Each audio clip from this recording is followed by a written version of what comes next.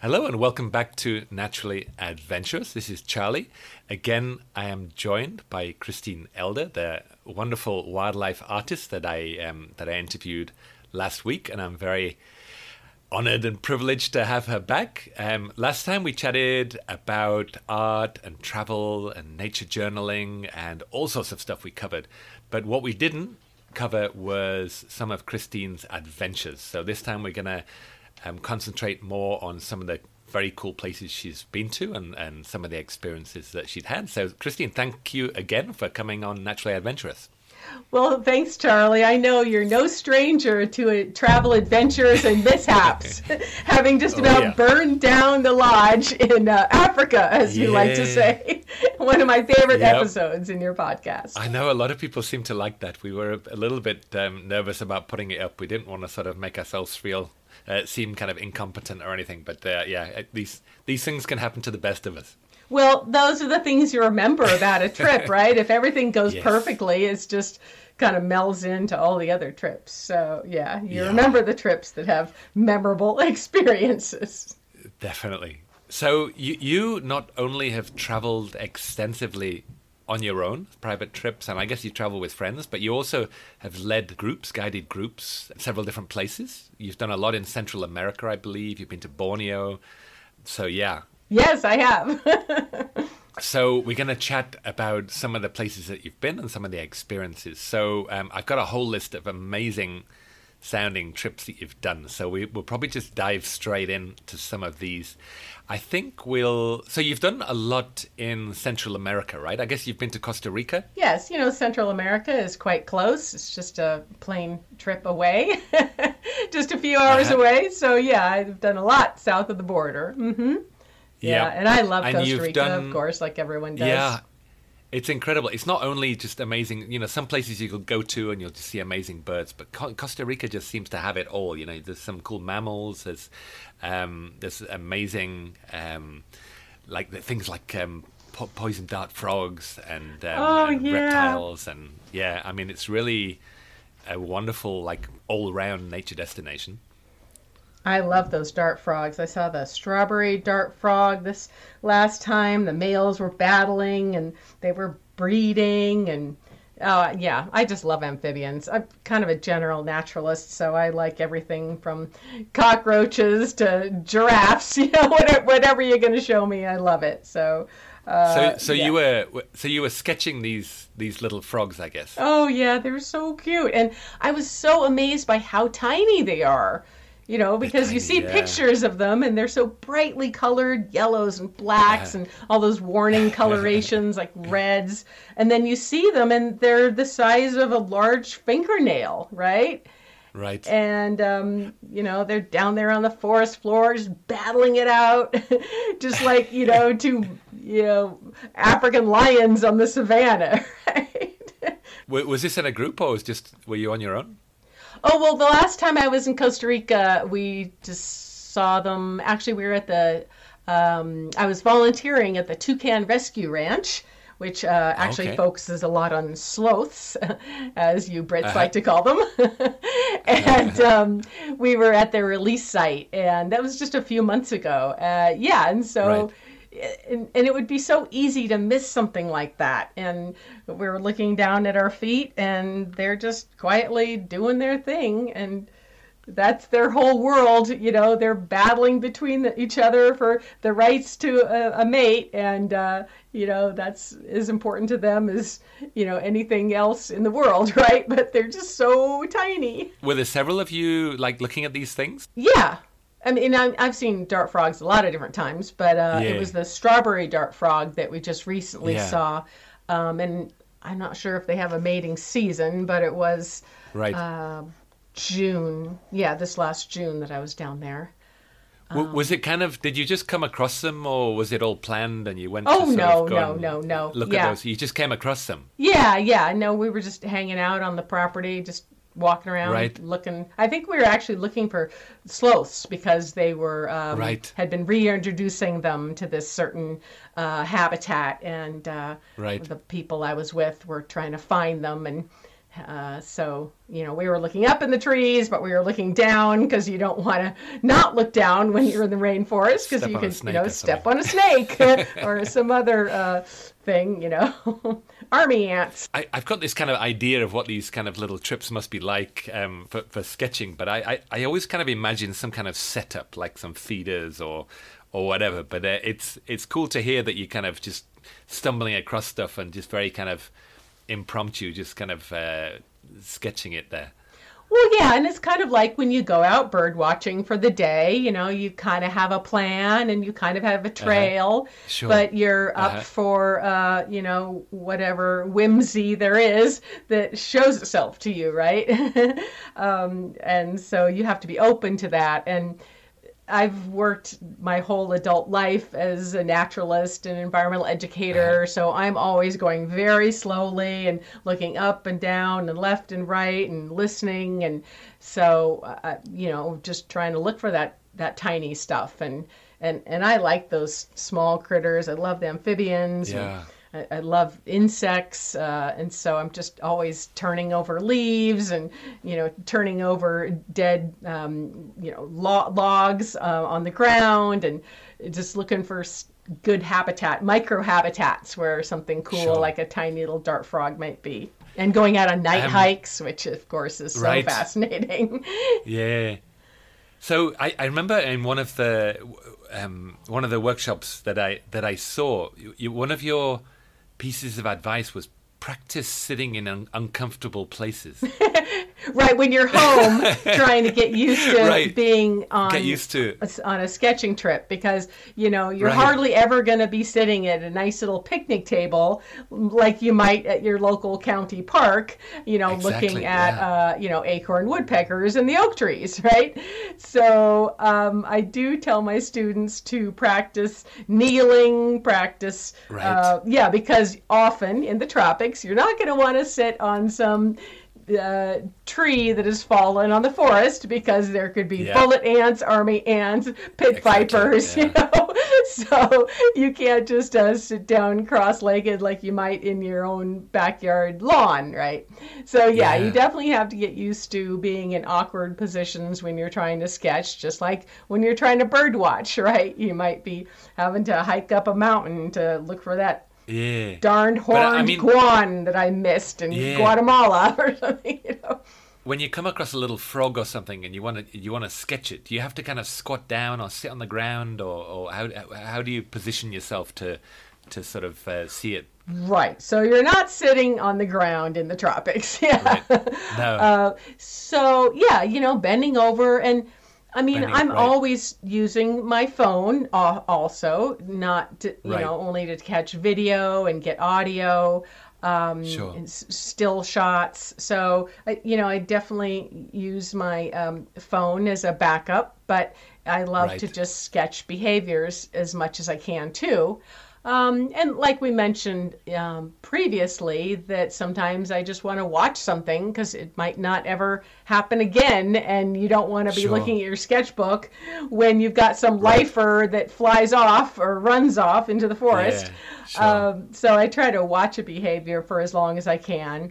If you're in a place and you have you've got time, I guess you can often see a whole bunch of different behaviors, and I remember seeing one of yours. It might have been some sea lions or something like that, but you pictured them all in different positions, and it was just it's just a very cool thing to look at, is all these different things in different positions. Those sketches were probably from the Galapagos last year, and that is just the most magical thing about the Galapagos, is like you feel like you're in the Garden of Eden and the animals are your friends, right? So you're on the beach, and the Galapagos sea lions are 20 feet away, and they're just doing their thing, just like the Darwin's finches and those mockingbirds and iguanas and everybody else. So you're really spoiled there. And so I love to just try to, get every position they're in. And some types of animals can have a lot more different positions than other animals. Right. So you've mentioned these wonderful poison dart frogs. You mentioned about an ant swarm on the last episode that I also see that you put down fer de lance. Were you like sketching that as well in the field? Well, the fer-de-lance in Central America is the most frequently run into snake because they just are attracted to, gardens and plantations and lodges that have leftover food, or that might be a cacao plantation next to it where there's fruit, and then the fruit brings the rodents, and the rodents bring the snakes. So the last time I saw fer-de-lance was quite by mistake when I was actually bending down to look at these tadpoles in a little pond at the edge of the manicured garden of this lodge. Right. And good thing I wasn't sitting down or getting any closer, because he or she kind of slithered off, and it was just such a quick moment. Right. But I didn't even get a picture, but right. I knew it was that. It's sometimes fer-de-lance is one of these snakes that they just kind of sit. It can be like even sat on a trail or whatever. This is like you were saying, you've got to look where you walk, but. Yeah, and there's always a danger that it might, you might stand on it and get bitten. Right, because they're so cryptic, and they're attracted to the grain that is put on the ground often, that the agoutis like, and the little songbirds, like, what was that, the orange-billed sparrow? Can't remember. Sparrows, yeah. Something, all these little ground animals come to these feeders, and the corn on the ground, and so you got to be careful of those cryptically colored critters. Have you sketched any kind of like venomous snakes and stuff? Only at serpentariums. So, right, okay.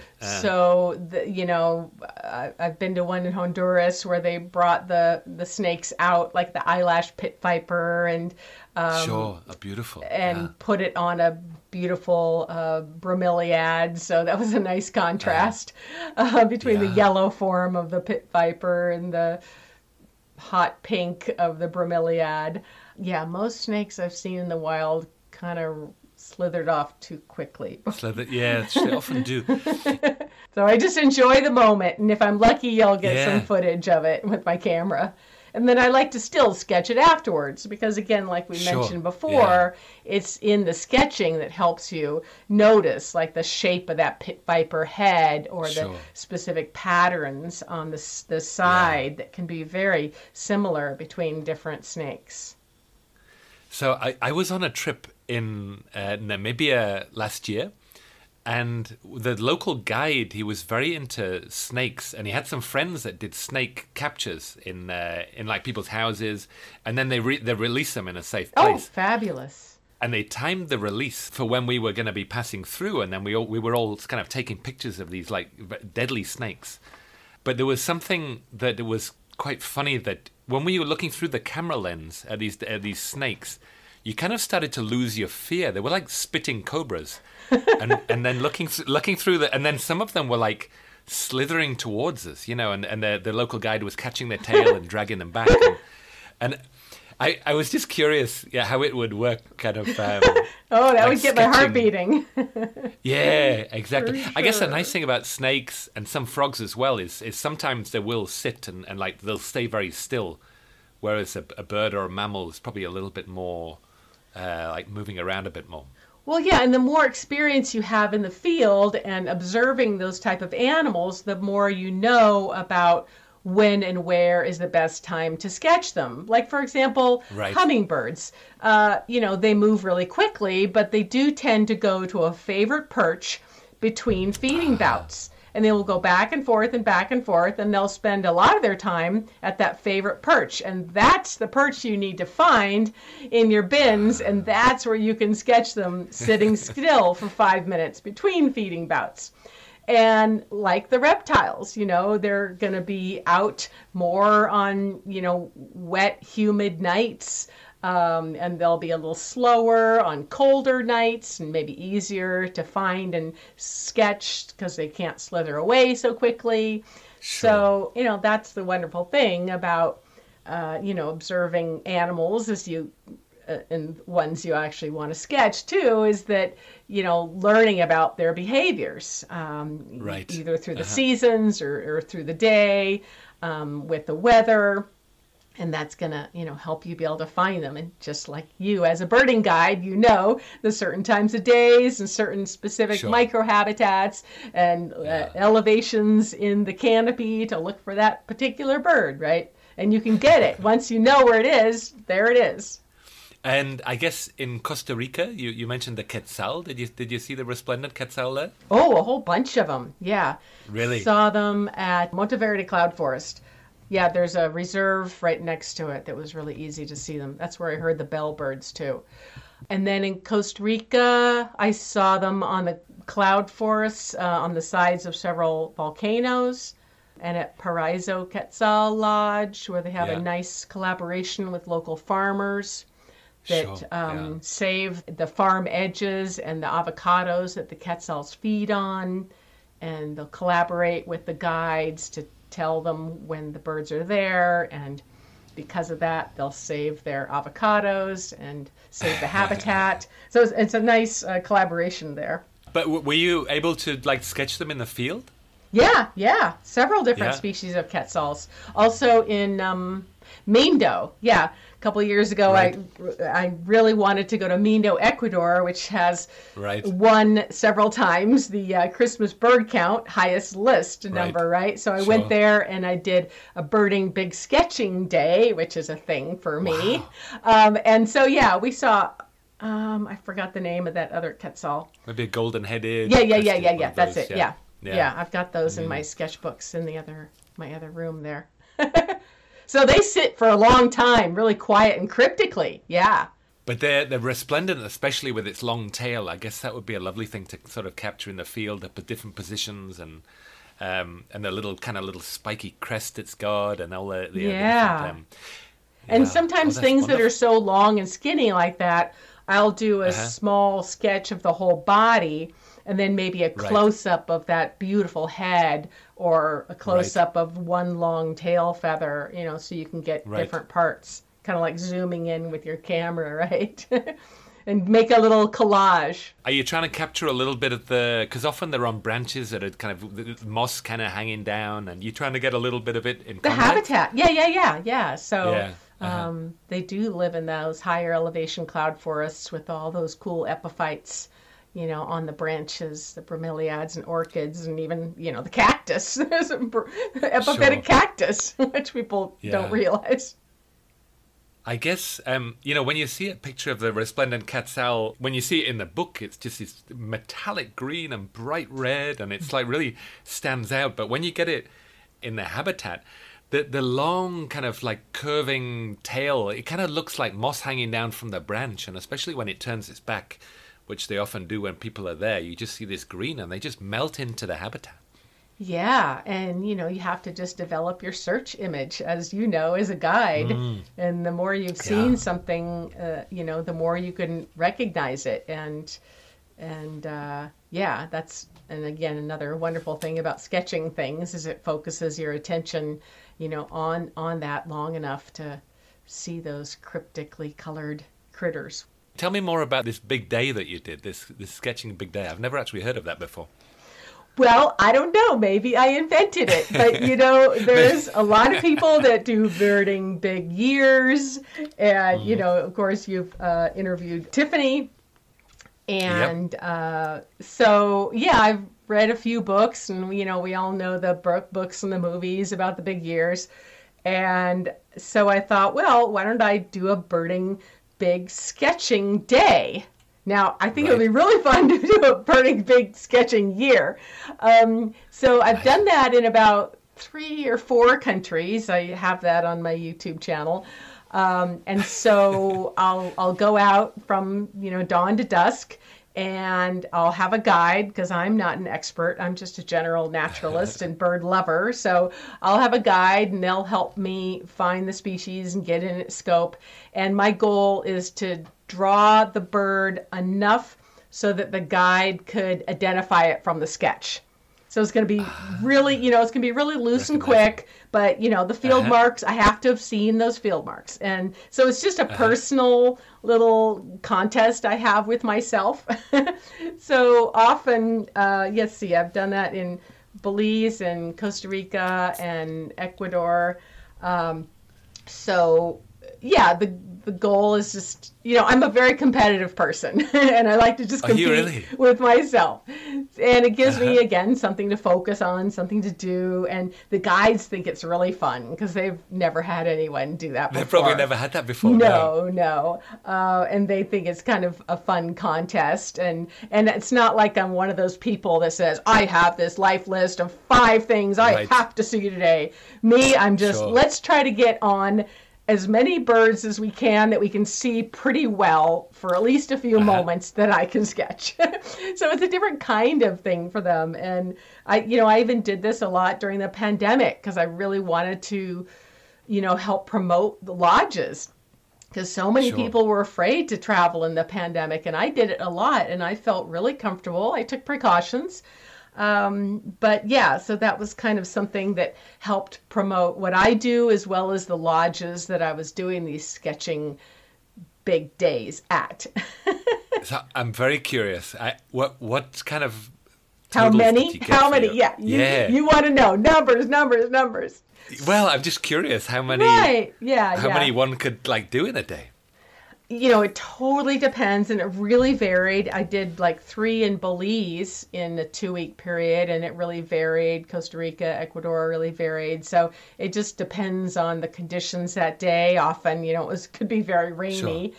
But generally, I think in general we would see maybe 50 to 75 species total, and I would usually probably get decent enough sketches of at least half of those. Really? Maybe, yeah. And so I would usually fill up 1 or 2 sketchbooks in one day. Right. So towards 30 or over 30 species sketched. Really? Yeah. I think at least, most of them I think I at least got 40. 50, really? Maybe. I don't know. And again, these are just small sketches, but they have to have the silhouette, that would differentiate them from something else. Or if it's, like the tanagers in Ecuador that all have the same silhouette, I had to get the field marks right. Right. And so that, that mossy green one would look different than the... So it's probably a world record then, eh? I don't know. Yeah, I should. You're probably a world record holder. I should get on the Guinness Book of World Records. You should. Yeah, I really want to do this more, but it is pretty intense. It sounds like a lot of fun. I can imagine it must be intense because even I'll do 1 bird a day, and that kind of wears me out. I'm kind of tired after that. I need to. It is very tiring. I bring lots of snacks, lots of coffee, and we're prepared for rain. I remember. One thing I bring to prepare for rain to be able to sketch is a big plastic bag. The kind of bags when you buy a bed comforter, and it's this kind of 3-dimensional, but kind of sturdy 3-dimensional bag with a zipper. Right. So I got this idea to use that when I'm sketching out in the field when it's raining. I can Which kind of does crouch down. And I put my sketchbook in that on my lap when I'm sketching. I do have a picture of that in Costa Rica. I could share with you. Yeah, I heard you talking about that. That's fascinating. It's absolutely fascinating. Yeah, maybe it's going to become a thing. You'll be sketching big day. Yeah. Anyway, so you've done some pretty cool stuff in Central America. There's one location on here that you mentioned, which is Borneo, which I've been to a couple of times. Yeah. And it's not just birds there. You've got some fascinating mammals. You've got some amazing plants and stuff like that. So what were some of your kind of highlights from that trip? Right. I mean, it's a whole different flora and fauna and very little overlap here, right? Now, I actually studied carnivorous plants for my master's degree in biology. So I was fascinated by the diversity of the Nepenthes pitcher plants. So there's something like 30 species, and much of them are endemic. So, and of course, diversity of orchids, and of course the Rafflesia, which is the largest flower in the world. So, did you see? Oh yeah, yeah. I saw Rafflesia, really. Yeah. I still never seen one. I've spent so much time in Malaysia. I've never seen Rafflesia. Yeah, well, they bloom when they want to. There was a Victorian naturalist, and he came up with the hypothesis that Rafflesia was pollinated by elephants. And it was, it was rubbished in the end, but he thought that the elephants stood inside these flowers and then sort of walked through the forest and stood inside another one, because they're big enough for an elephant to fit their foot inside. They are. You're right. I actually studied pollination biology for my master's degree in biology. Really? So I love that interaction of plants and their pollinators. Yeah. But yeah, I mean, Borneo was just a whole other world for me, because it was just a whole different continent. And there's so many interesting endemic species there. Of course, all the crazy insects like the beetles. I mean, just about any taxonomic group you think of has some of its highest diversity there, right? And you mentioned cockroaches there. I guess you visited, is it the Gomantang Caves? Oh God. Oh, that place was a nightmare. But I mean, it was so amazing. But when I walked out of there, I was just kind of freaked out. Because you walk along this boardwalk and it's got handrails, and which you don't want to touch. No, because if you shine your light on there, you'll see those 3-inch long cockroaches. And then underneath is all the guano that is produced by the bats, and then there's the swifts, and there's the changing of the shift at dawn and dusk, where the bats and the swifts change places, coming in and out of that cave. And of course, the raptors are out there in the sky waiting for them. It's one of the creepiest places to visit. I think if you were a little bit of a squeamish person, you didn't like creepy crawlies, this would be your probably idea of hell, right? Right, but I love that stuff. But it still can give you a little bit of the weebie-jeebies, coming out of it. Did you do any sketching around there of any of these things, or were you just looking? No, not that day. I mean, my favorite thing I sketched in Borneo was I got to see a colugo. And, also known as the flying lemur, and are not any way related to them. Nope. They're in their totally own order. And so I saw one at dusk waking up. And so it was just kind of waking up, and it wasn't dark enough to have the scope not work. So we trained the scope on him.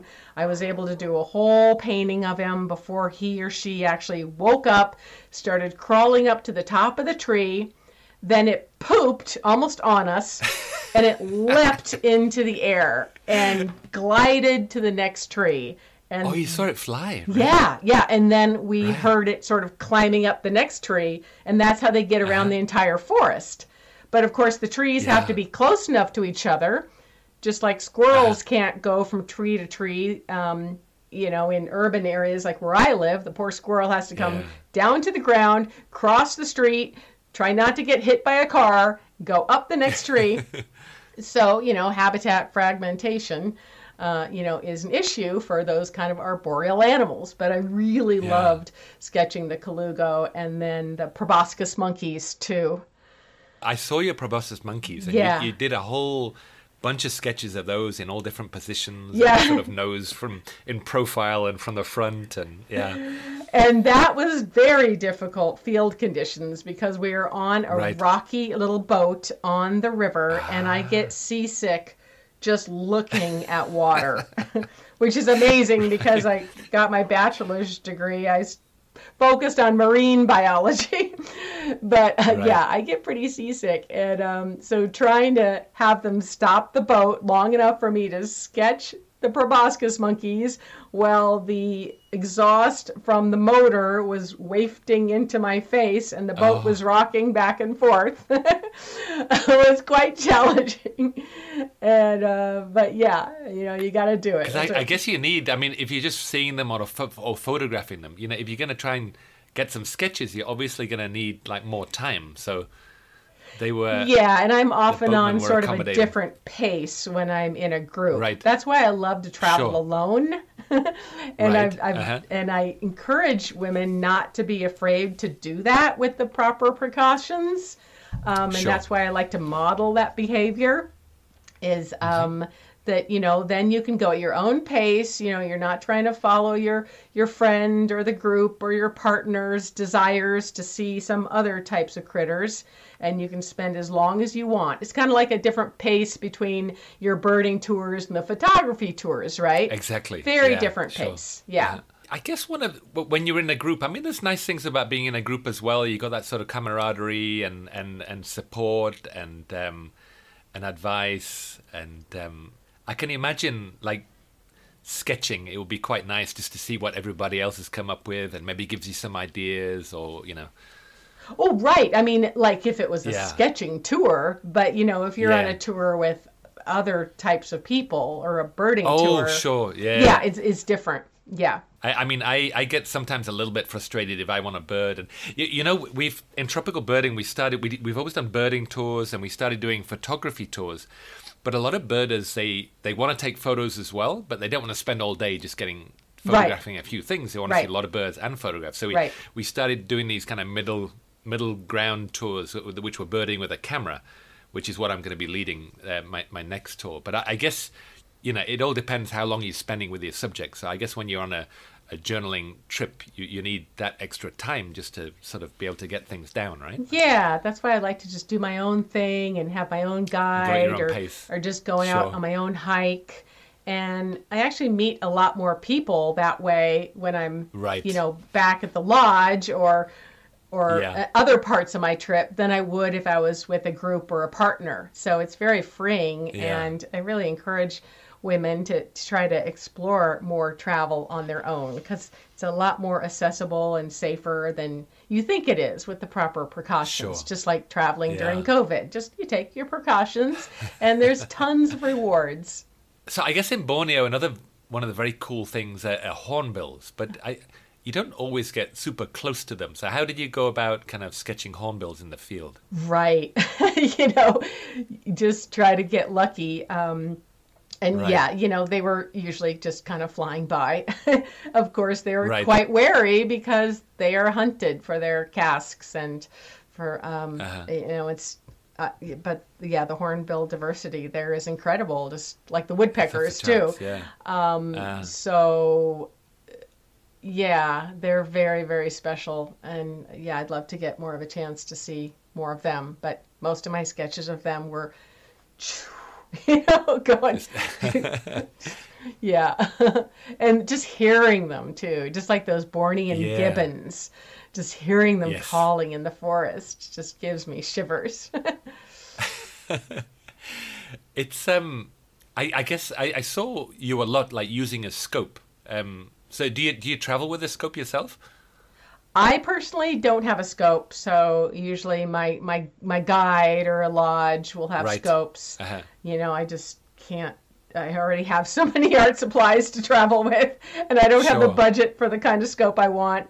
Like I said, guides usually have them anyway, so I'd rather just have. But I saw you several times. Those pictures of you like looking into a scope and then sketching something out. So I guess it does.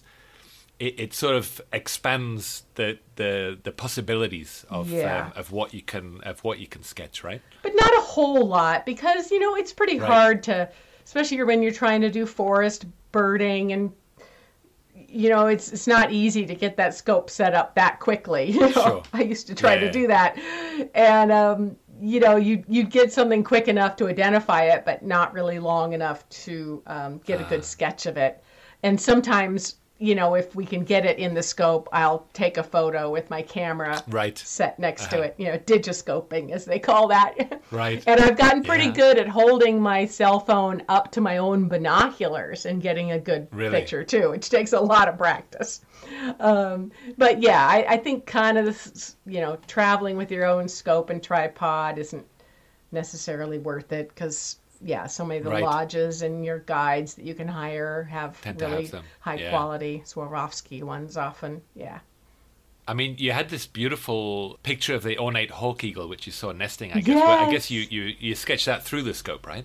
Right. Those were quite far away, and the guide was very excited to see them nesting again because they had, a chick had fallen out of the nest the year before, and guides saw it, and they were able to get a rescue group to rescue it, and that bird was then raised and fledged, I think, successfully from the rescue group. So the guides were happy to see this same pair nesting again at that same location this last year in Belize.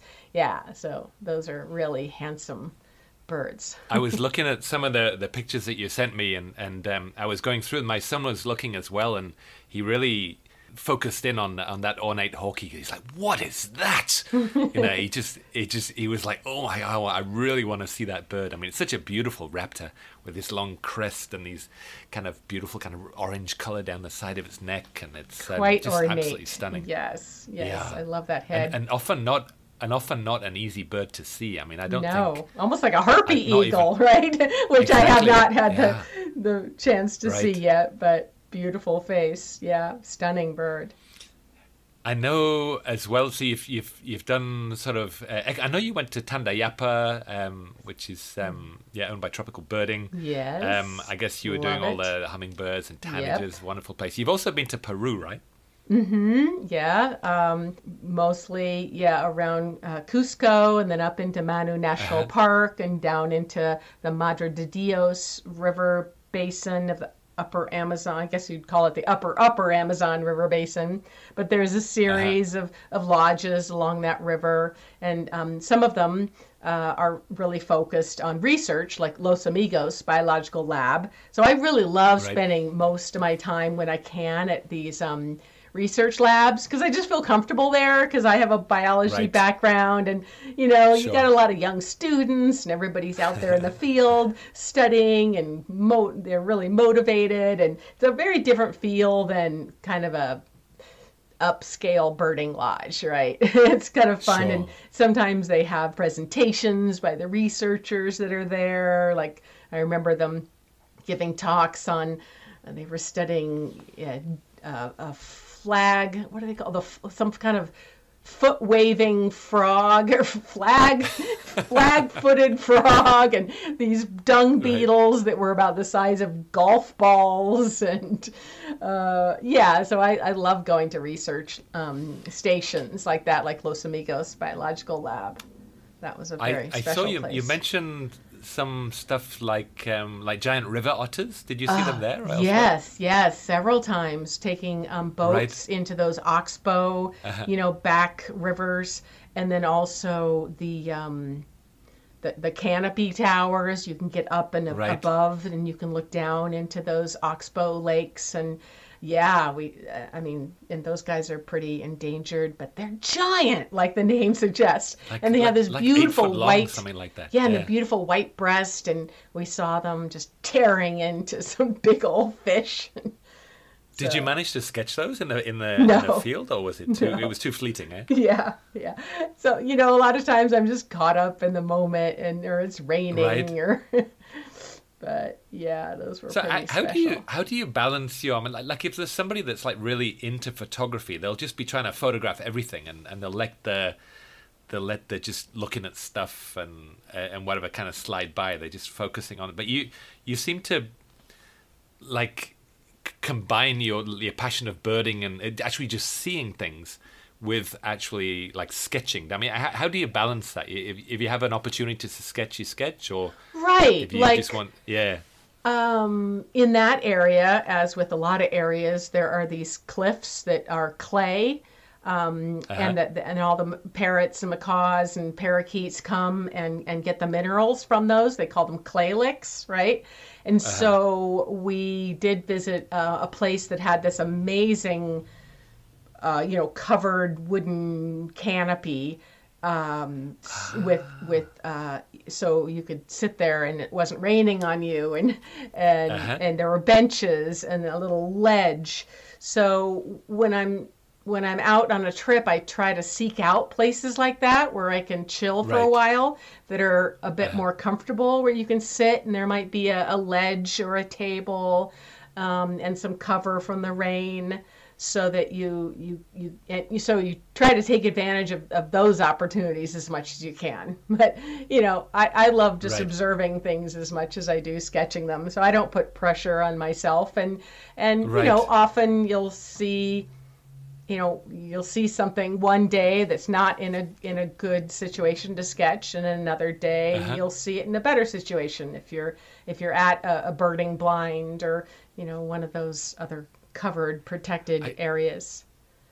I must say, Christine, you've got an extremely healthy attitude towards nature travel, because some people put what I think about photography. Often it used to be that you used to look at something special and then it would make you happy. You're like, yes, I've seen a harpy eagle, or I've seen this. Now I often find myself showing people amazing things, and they see it really well, and they try and take a picture, and the camera's on the wrong setting.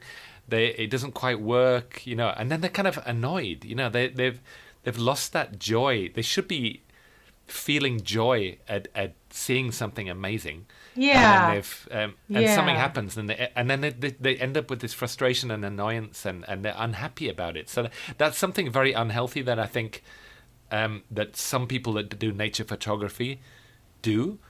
But you seem to have a very healthy attitude, like way of combining your, like, just seeing things and enjoying seeing things with sketching as well. So that's something I very much respect. Well, the sketching is very low tech too. So I can imagine I would get stressed out if I tried to have a camera with a million different settings and things were fogging up and, wrong lens. And, that's the wrong energy for me to have. Out there. I just, it's enough for me to try to keep my journal paper dry, There is complexity in sketching as well. You've got to have your pencil sharpened, and you've got, you've got to keep things dry, and you were saying, like, your paint sometimes go moldy and stuff. There's a whole bunch of things that you do very well, that somebody that maybe is not so experienced might mess up. They'll go out with one pencil and one pad, and it'll get wet, and the pencil will snap, whatever. There's still potential frustrations with sketching as well, I guess. Yeah, well, anything you do, the more you do it, the better you get. The more you exactly. And it's a journey, just like our life is a journey. We get better at everything for a while until we don't. Sure, but did you like sketch these parrots at the clay licks? Yeah, I did. It's in. Yeah. The other room over there, yeah. I would maybe forward me something a bit later on, because I'd love to see that. Because I guess you've got so many different positions and parrots hanging upside down and interacting with each other. It must be a wonderful. Study. And they were nesting too in really? These snags. The scarlet. We saw the scarlet macaws in some nests. Yeah, that was very cool. Yeah, my journals end up being filled with the things I've seen the most frequently, right? And then sometimes I'll start a journal page, and then the critter will slither off or fly off, and then maybe the next day I'll see that same species, so I might go back to that same page and keep working on it. So it ends up that a page might look a lot more finished than you think it could because it's from several different days, observations. Yeah. Oh, that's very cool. Another place I see you've been is the Galapagos, and I guess the cool thing about the Galapagos is everything is so close. A lot of things are close, and everything seems to have like no fear. So I actually had somebody that I met there that wasn't a birder or a naturalist, and they said, why is there so much wildlife here? And I was like, well, there's no more wildlife here than anywhere else. It's just easier to see. people that are not used to using binoculars and scopes and looking for stuff, might think that they'll go somewhere and there's no nature there. But of course, there's always nature wherever you go. But that's the thing that really struck me in the Galapagos, is everything is so close and accessible. So I guess that must really lend itself to sort of nature sketching. Yeah, I mean, for anybody like me who's a biologist, we grew up reading Charles Darwin, and I used to actually teach high school and college biology in another life. And so I was teaching my students all about Darwin. And so, you just have to go there if you have that background. It's just... it's almost like a pilgrimage, isn't it? It is. Like that's right. It's like a mecca for naturalists. It is. So, sure, everything is very tame. But, it's been decimated, and it's still bouncing back from over 500 years of heavy hunting, like of the tortoises that they packed onto the ships and let them slowly starve to death while they continued on with their 9-month journey because they could keep eating the tortoise that's sitting there on the deck months later. So the Galapagos are still trying to recover from all of that collection for hundreds of years. So it is the tameness that's amazing. We mentioned briefly your study of the sea lions in all different positions and stuff, which I really, really enjoyed. I guess you also you saw the nesting albatross there, right? The waved albatross. Oh yes. I do have a video of that on my Facebook page, and and we did get really good, close, long-term looks. And it's just amazing. Some of those islands have so many species that are all taking up any kind of rock. We had the other boobies and other albatross all trying to do their own thing and their different little microhabitat, whether it was on the sand on the beach, or it was sitting in a shrub, or on top of a little boulder. Every species had their little microhabitat that they wanted to display on, and that was just a really amazing experience. I know on one of your workshops you were showing one of your videos that you took of these waved albatrosses, like courting. They were sky pointing and clacking bills and stuff like that. It was just amazing. And I remember now, I mentioned in the last podcast that you were saying to focus on certain parts, like focus on the head. The head's what's moving, then focus on the head, because the body. And I remember right. You could draw one picture of the body. And don't bother drawing 20 pictures of the body if the head's moving the most. Draw one body and then get your sketches of the head doing all those really fun behaviors that, because those birds are so happy to see each other again that they've survived another year. They're reunited on Española Island after thousands of miles at sea for 10 months or whatever. And, I'd be happy too. And I'd have some ritualistic courtship mating behaviors. So, that's amazing. The head shape of those birds is so bizarre. It's almost like a square, bulba. They look almost like an alien or something like that. Yeah, and they have these funny little eyebrows. Yeah. That give them a lot of personality. Yeah. One of the things, I think one of the things I find very attractive about the idea of nature sketching is that you spend that extra time in the field looking at stuff, and I think you probably see a lot of cool stuff that you might miss if you were just having a quick look or getting a few photos. You must see a lot more behavior and stuff going on. Well, like noticing the boobies. I think it was the blue-footed booby that nests on the sand, and the red-footed booby that nests in the shrubbery just 2 feet above it. But they always are in one of those two places, and maybe you wouldn't notice it, if you weren't sitting there really looking at them and sketching them. Sure. and they kind of, I guess they use their blue feet. They do this kind of like lifting 1 foot at a time, and they're sort of swaying from side to side and kind of showing off. Like I remember when I was on the Galapagos, there was one doing this, and he kind of lost his balance. I think he sort of lifted 1 foot up, and he kind of the little stone underneath his other foot gave way, and he kind of tripped over. Oh, how embarrassing! And then it was and he actually looked embarrassed. Do you think the bird can be embarrassed?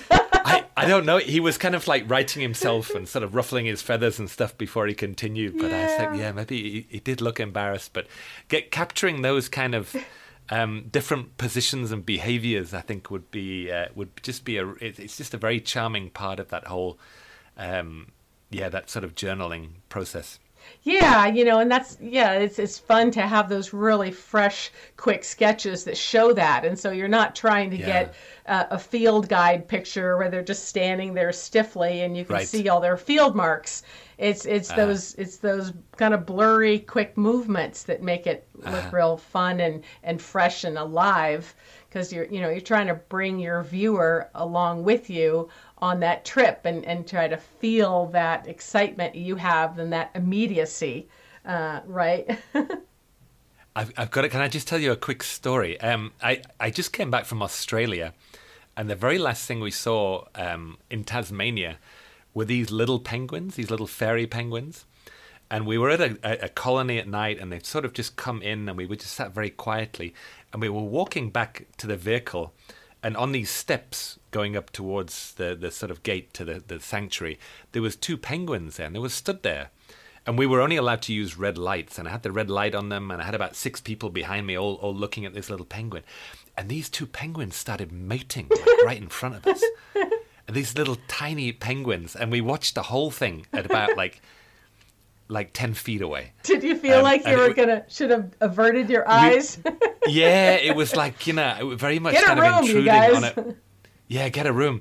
But it was just I felt kind of very privileged to watch this behavior, and really happy that we weren't disturbing them, and they felt kind of relaxed enough to do this behavior in front of us. But I find the whole idea of just spending a little bit more time and just kind of watching stuff and capturing it really, really charming, very, very attractive thing to what you do.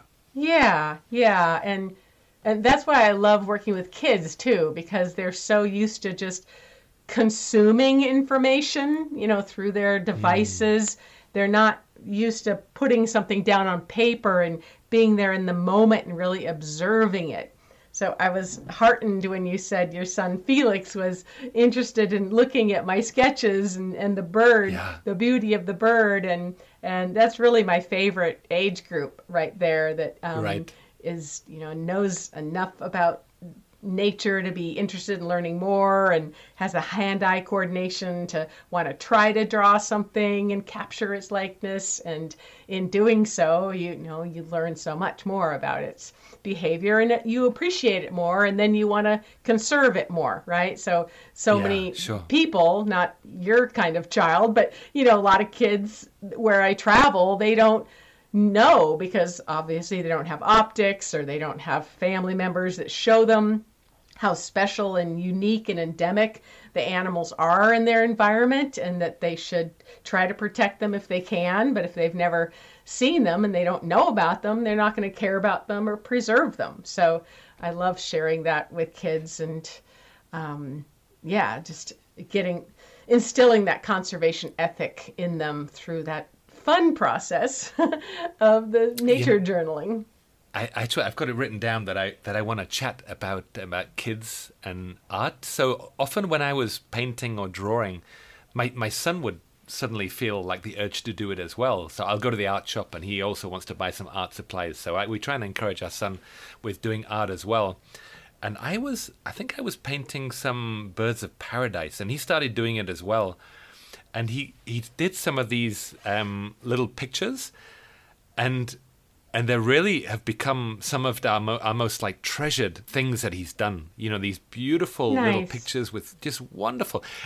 My son gets very frustrated with himself. So he's 10 years old now. He's frustrated that he's not able to draw and paint more realistically.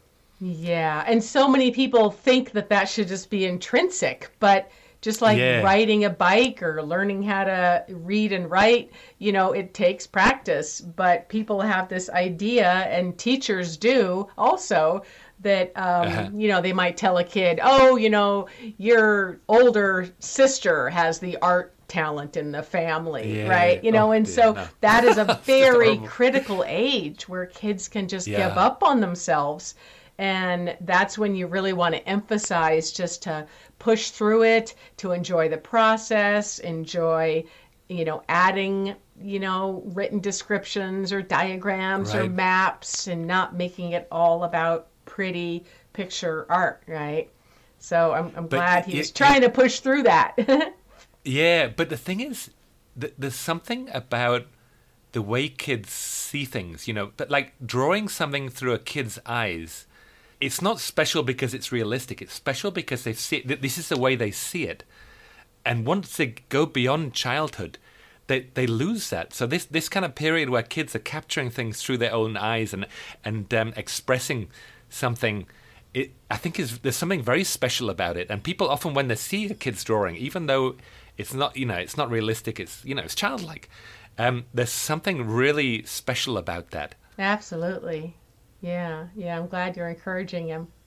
And he sees you modeling that too. Yeah, but then he often looks at my work and then he'll get frustrated at his own that it's not as realistic. And I'm trying to tell him that this is how he sees it. It doesn't have to be realistic. It's how he sees it. And I think the wonderful thing about art is that it's not good or bad or correct or incorrect. It's your art. And it's as unique as your own fingerprints. Exactly. Yeah. So we really try and encourage him and say and find validity in what he's done and encourage him with that. And but sometimes he does feel that he's not good enough or whatever. So I think that's a challenge is being able to encourage kids to find their own little path and be happy with what they come up with. Yeah, not to compare themselves and just enjoying the process and not the product. Yeah. But I think that's something that you mentioned quite a few times in the videos that I've seen is that, it's the process, it's the journey that's important rather with what you come up with. Yeah. Just like him becoming a better birder and watching you and learning, and it doesn't happen all at once, There was another thing that you've mentioned, which was sketching underwater. This is another one of the things that really blew my mind. You showed a picture and you said you can get underwater like materials. How does that work? Actually, I have to be truthful. I have not done that personally. Right. I do know a gal that does that, and I could send you her link. But there are certain like tablets, sort of, that are like a clipboard that they're stiff, and certain kinds of waterproof pens that you can draw with. Right. But I get very seasick, like I mentioned before. Right. So I would not be good at that. So I have to observe something underwater, take pictures of it, or observe it for a long time. Later, yeah. Like when I was on a liveaboard dive boat trip in the Turks and Caicos Islands once. Right. And I spent an entire tank of oxygen just at about 30 feet, hovering, motionless, neutral buoyancy, watching this cleaning station. And, right. You might not know what this is, but maybe if you've watched the movie Finding Nemo, where the little fish are in the dentist's office, and there's the little French guy who's the the cleaning shrimp. Remember him? And he's cleaning everything in the aquarium. So, there's certain places where the fish come to get their parasites cleaned, just like you can drive your car to a car wash, right? And so I spent an entire tank of oxygen watching and trying to memorize these giant groupers. I think they were like NASA groupers that were maybe 3 feet long. And they get neutral just like I was, and they open up their mouth, and they open up their gills, and open up their fins, and they let those cleaner wrasses go to work, just like the dental, hygienist does when you go to get your teeth cleaned. And they get in there and get all those parasites, and this is very, I just love watching animal behaviors, commensalism, symbiosis, things. I just came back from the Great Barrier Reef, and I'm also not great. I get seasick. I'm not 100% comfortable underwater, but I was really getting into that underwater zone. But I get kind of frustrated down there that I can't identify everything. That's what I always want to do. Is I just want to know what everything's called and whatever. So, I just having a little underwater sketch thing is something that I might think about in the future. Listen, Christine, I'm using up way too much of your time here. Hey, we're having fun. I just realized I just looked at the time, how long we've been chatting, so I think we better call it a day today. But I tell you, I've really, really enjoyed these last 2 episodes that we've done. It's been really amazing. We've chatted about so many cool stuff. We chatted about your art, about your experiences. So it's been so much fun. Thank you so much for coming on. And we didn't even get to all the travel mishaps. We'll have to chat about those over a beer someday if we ever meet. Definitely. But I think it's now on my bucket list to come traveling with you one day and do some sketching together, because it's really got my brain racing about it. Something that I really want to pursue in the future. So thanks for inspiring me with my art. Thanks for sharing your stories and all your incredible experience. And thanks for the wonderful covers that you've been doing on our books. We're going to put all the links on the trip description, so I really strongly recommend people to visit your website and all the stuff that you have up there. So fabulous. Thanks so much, Charlie. It's been a pleasure. It's been amazing. Thank you so much. To sign out, we're going to put another natural sound. I think we're going to use the waved albatross from Galapagos that you captured so beautifully. So that will be our natural sound. Thanks to everyone for listening, and we'll catch you all next time. Bye-bye.